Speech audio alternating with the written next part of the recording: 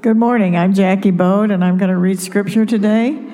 And you can find it in the Pew Bible on page 818 if you'd like to follow there. The first reference is Matthew 13, 24 to 30. And I'm going to give you time to find that in the Bible, and then I will start.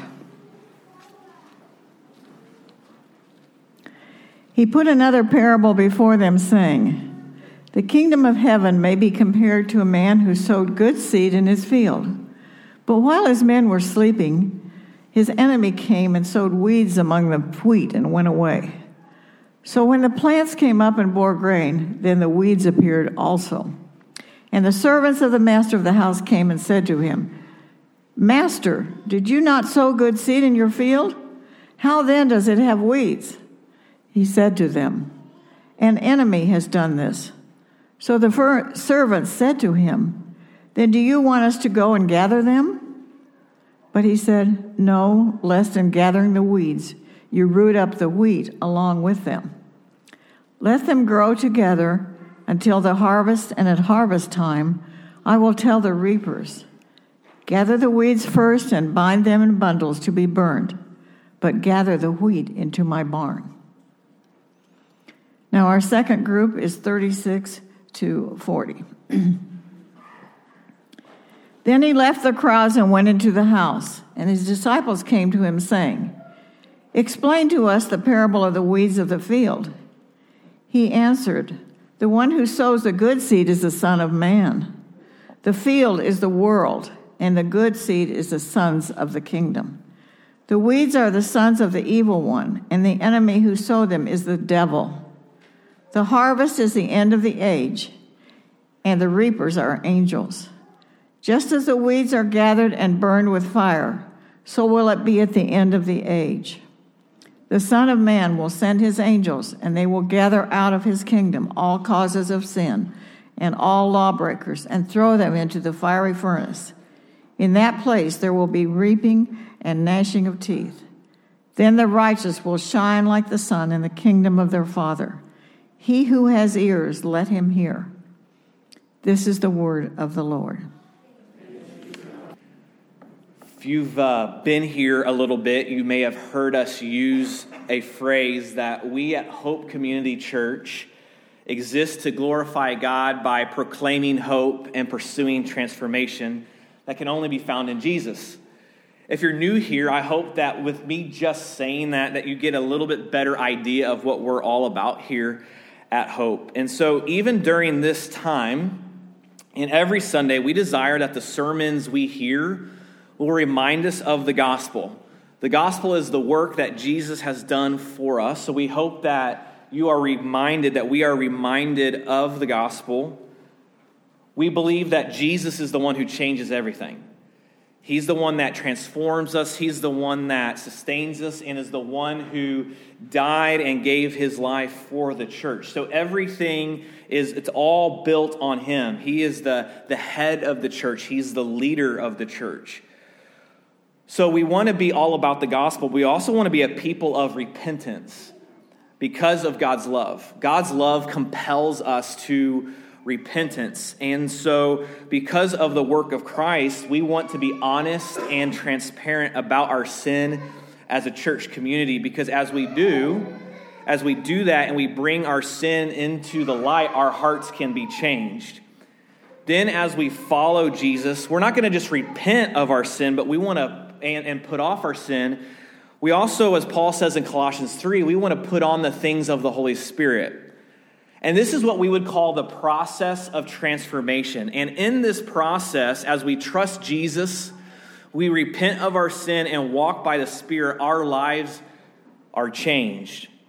So that's what we're after during this time. As we hear God's word, that we would be compelled to trust Jesus. I'm hopeful and prayerful that in just a little bit, as we leave here, that we would all be compelled to trust Jesus more, as we repent of our sin and walk by the Spirit, that our lives will be transformed and changed. So that's what we're after during this time as we hear God's word. So the past 2 weeks, we've gone through some parables. as we continue in our sermon series in Matthew. And a couple of weeks ago, we talked about the purpose of these parables, why Jesus told them. Jesus would tell parables, stories to help us understand spiritual truth. Then last week, we saw the parable of the sower in Matthew 13, 1 through 9, and Matthew 18 through 23, where a sower, he went out and threw seeds on different types of ground. Some of the seed didn't make it, but some of the seeds made it onto good soil. They grew, produced grain, and multiplied. And we saw that this parable was a picture of how the Word of God manifests itself in our lives.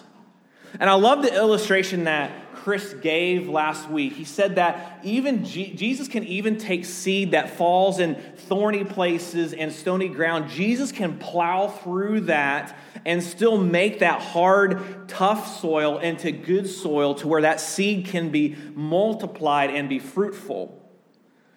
Now, as we come into another parable in verse 24, look at it with me as Jackie just read it. As we come to another parable here in verse 24, Jesus says, the kingdom of heaven may be compared to a man who sowed good seed in his field. But while his men were sleeping, his enemy came and sowed weeds among the wheat and went away. So when the plants came up and bore grain, then the weeds appeared also. What's interesting is that this parable that Jesus gives kind of builds off the parable of the sower that we saw last week.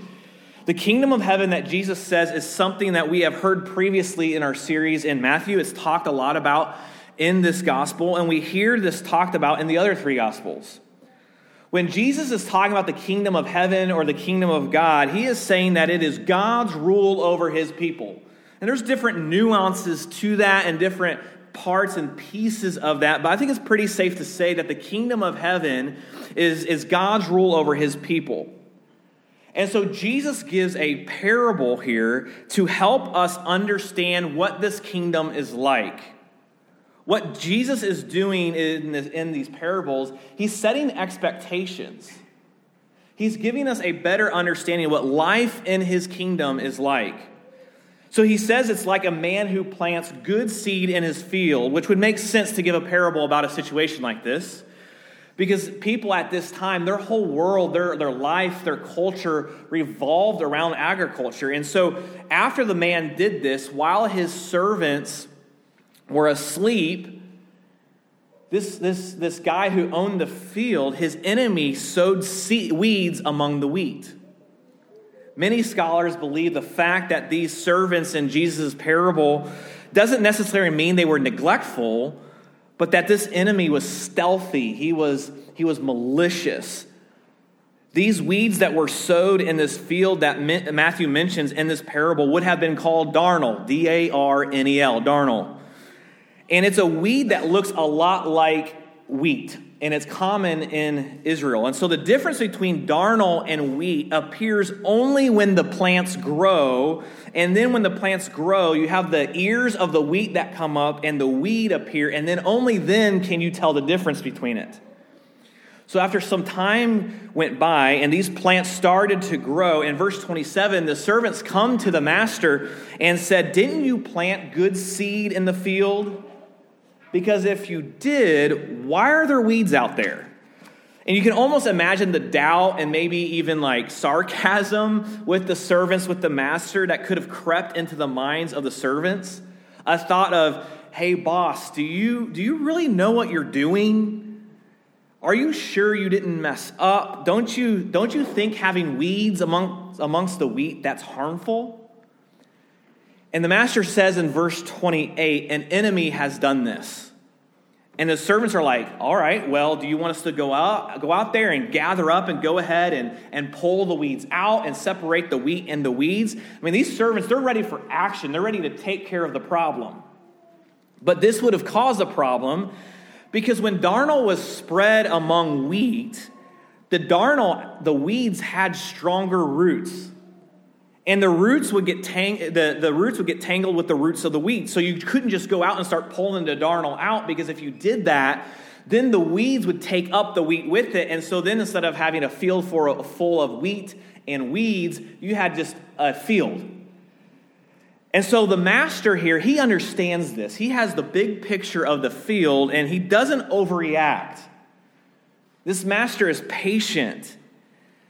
And he says, let's wait until the harvest, and then we'll gather the weeds first, we'll bind them in the bundles, and then we'll burn them.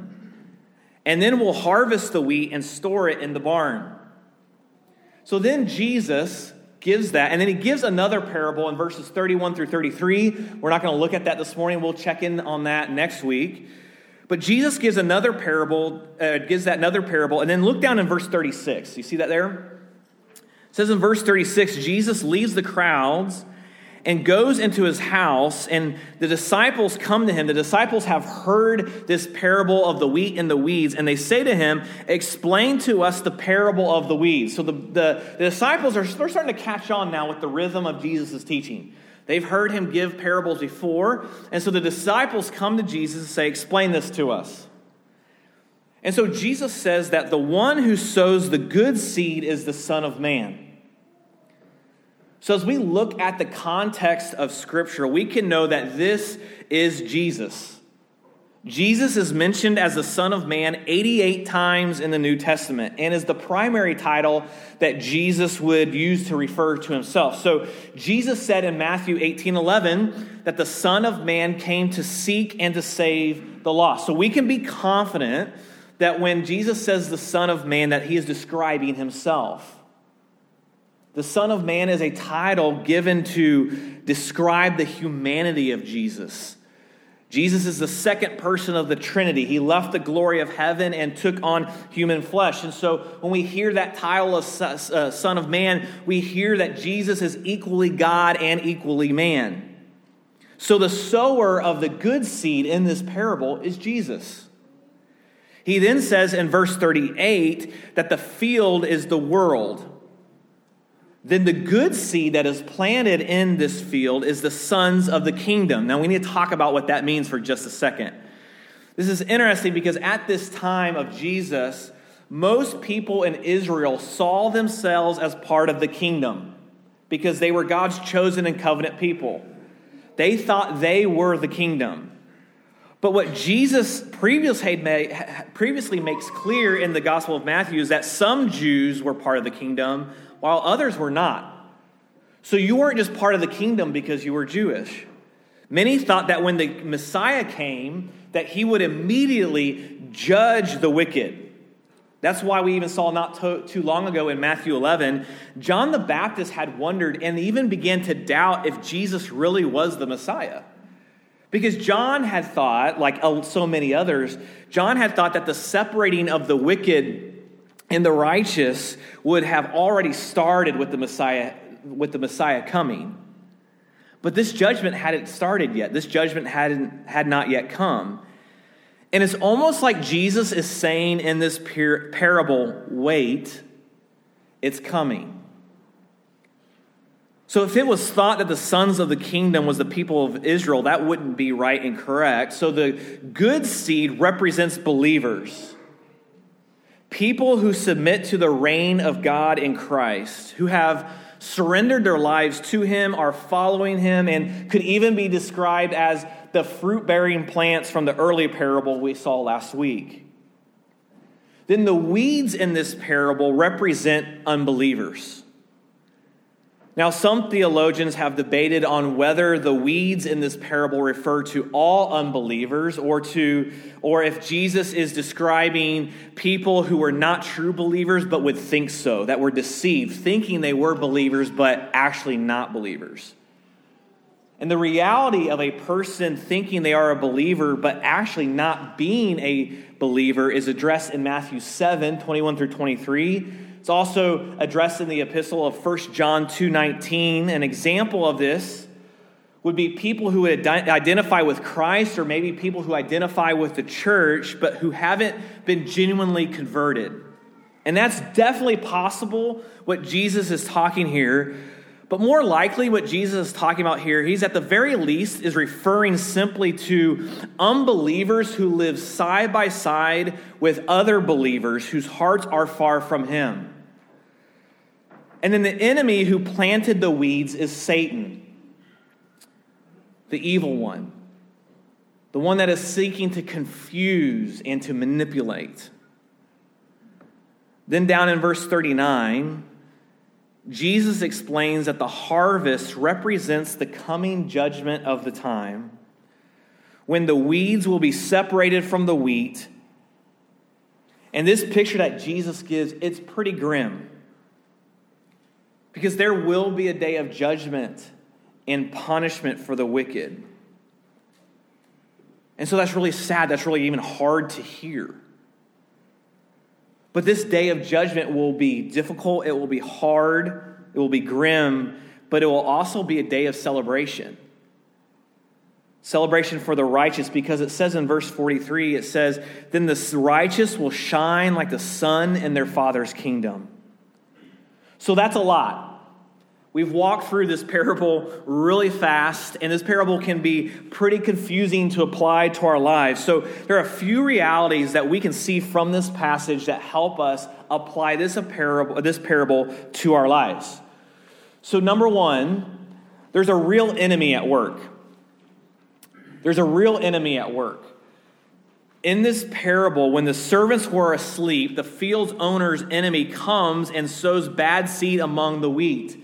During this time, oftentimes, this was pretty common. If you were competing with another farmer for the wheat, that sometimes these farmers would get so malicious and manipulative that they would start spreading weeds in the wheat of each other's fields. So it's a little bit tense. There could be some tension and conflict there. This enemy was stealthy, working at night, and malicious, and is trying to do damage to this field. So given the meaning of the parable by Jesus, we know that in God's kingdom, there is an enemy. Satan attempting to ruin this kingdom. Ever since the Garden of Eden in Genesis 3, Satan has been wanting to wreak havoc on God's kingdom. All throughout Scripture, we see him doing what he can do to mess up God's plans. He's trying to destroy people's lives and rob God of his glory. This same enemy is also seeking to destroy our lives. That even right now, Satan is wanting to plant seeds of doubt and mistrust in our hearts. He's doing everything he can to plant weeds in our hearts that will tangle up truth, that will manipulate our desires and numb our hearts to the love of God. And Satan's not just trying to work in our lives, he's also at work around us. He's at work around us and trying to damage God's kingdom. He uses bad leadership and institutions like the church that even Jesus died for the church, but Satan can use the institution of the church to damage God's kingdom.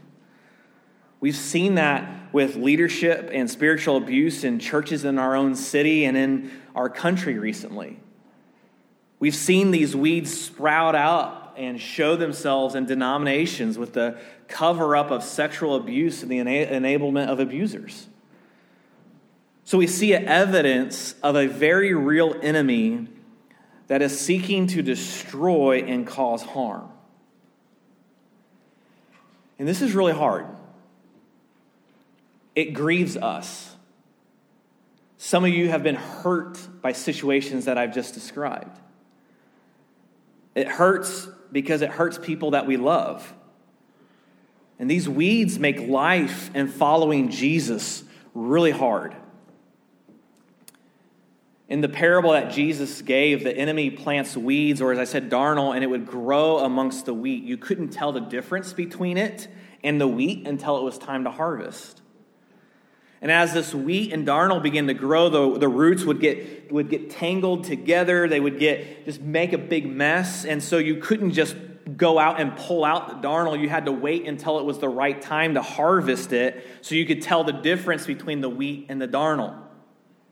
So the second reality that we need to remember is number 2, that in the kingdom of God, there's a lot going on under the surface that we cannot see. There's a lot going on that we can't see because we can't see the hearts of people around us. And often we don't always know what's going on under the surface of the hearts of other people, but we also don't know sometimes what's going on under the surface of our own hearts. And this can cause doubts and confusion, because how can we trust Jesus and follow him when we can't always see how he's at work? How can we trust him when we've been hurt and the world around us seems crazy and chaotic? Sometimes we can be like the servants in the parable, and we can ask our master, hey, are you sure you planted the right seed in the field? I think if we're all honest, we've asked that question before.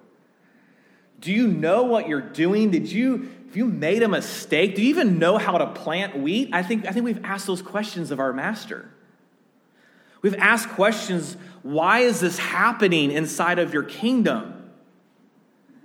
And that's really hard to wrestle with. And in this parable, I don't want to leave you hanging, but in this parable, Jesus isn't necessarily trying to address the why, but he's trying to address the what is happening. And we will often not get the answers to why what is happening in his kingdom until that day of judgment.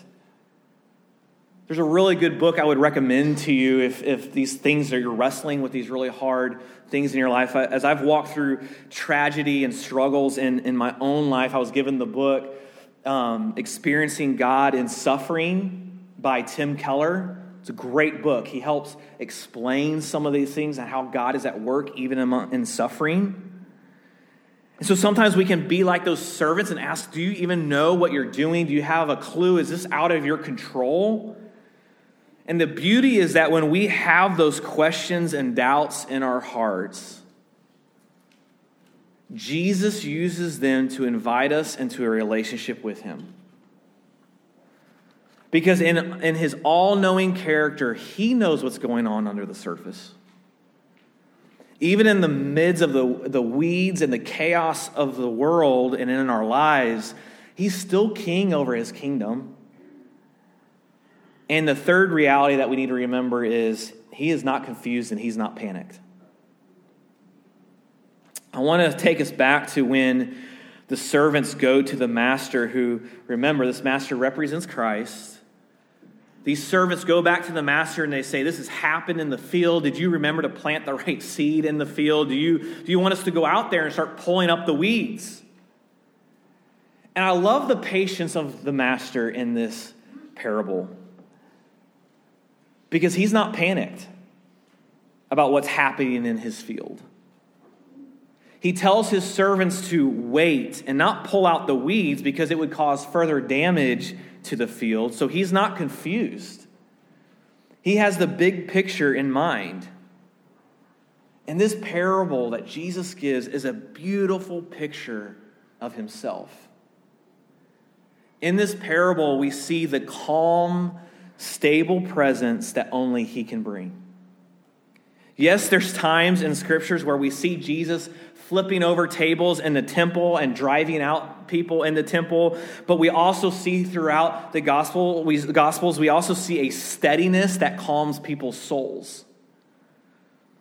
And this can sometimes be difficult for us because we don't see the big picture. We don't necessarily see the whole field. We don't see everything that's going on in the kingdom. And because so many of us are wired in a way that we want to take action and we want to fix it, and that does reflect the heart of God. Let me just say that. God is a God of action. And so there are times where we are called to action because God is a God of action. God is a God of justice. And it grieves God's heart to see injustice. And so since we are made in the image of God, we are grieved at injustice and we desire justice. And so there are times where we are called to action that reflects the heart of God. But there are also times where we are called to wait, to let time run its course, and to receive instructions from the Lord. Now, we also have to fight to not fall into complacency and inaction, but we are also called to trust, to wait, and to pray. Because ultimately, God is not confused or panicked. He's not confused or panicked about what is happening in his kingdom. God is never caught off guard or flat-footed. He's never inactive. He's always in control. He knows what's happening. And he's methodically working for the good of his people and his glory, even when it feels like he's not. He's always working for the good of his people and for his glory because, number 4, Jesus is a righteous and good judge. We see in this parable in verse 30 and then down in verses 40 through 42 that there is a coming judgment. The master, Jesus, the master will gather up the wheat and the weeds. He will separate them, harvest the wheat, and burn the weeds. And in this parable, we can know that one day, because Jesus is righteous and holy, he will make right what has been wrong. We can take that to the bank. We are promised that. That one day, Jesus will make right what has been wrong. He will judge those that have not believed and followed him. He will judge those that have hurt and taken advantage of those weaker than them. Because he is a good and fair judge that will bring about justice. So we can trust him. We can run to him. We can bring our anger and our grief and our struggles to him because he is good, he is fair, and he is kind. But here's something else that is just amazing about what Jesus and his work and his action around us. Is Jesus is able to take the weeds and transform them into wheat. Even when we don't know what's going on in our own hearts, Jesus can transform us because the gospel is powerful enough to take weeds to wheat. Because he died for the payment of our sin. He rose again. Jesus came to transform weeds into wheat, to give brand new spiritual life and hope. We also don't have to fear his judgment because God in his mercy and grace sent Jesus on the cross for our sin. Jesus came to place his own judgment onto himself and take our place and die. And then he rose again so we can have hope and our lives transformed by him. So Jesus is a good and righteous judge, which is why we take communion. We take communion to remind us of this sacrifice that Jesus made for our sin. We take the bread and we are reminded that the body of Christ was broken for us. And then as we dip that bread into the juice, we are reminded that his blood has been shed for our lives, so our lives can be transformed so that he can take wheat and take weed into wheat. We have over here, we have a gluten-free station. We also have individual communion packets if you're more comfortable with that. But as we come, we will be reminded what Christ has done for us, that he is a good, fair, and righteous judge and is worthy of our trust. So would you, as we begin to prepare to do that, would you pray with me?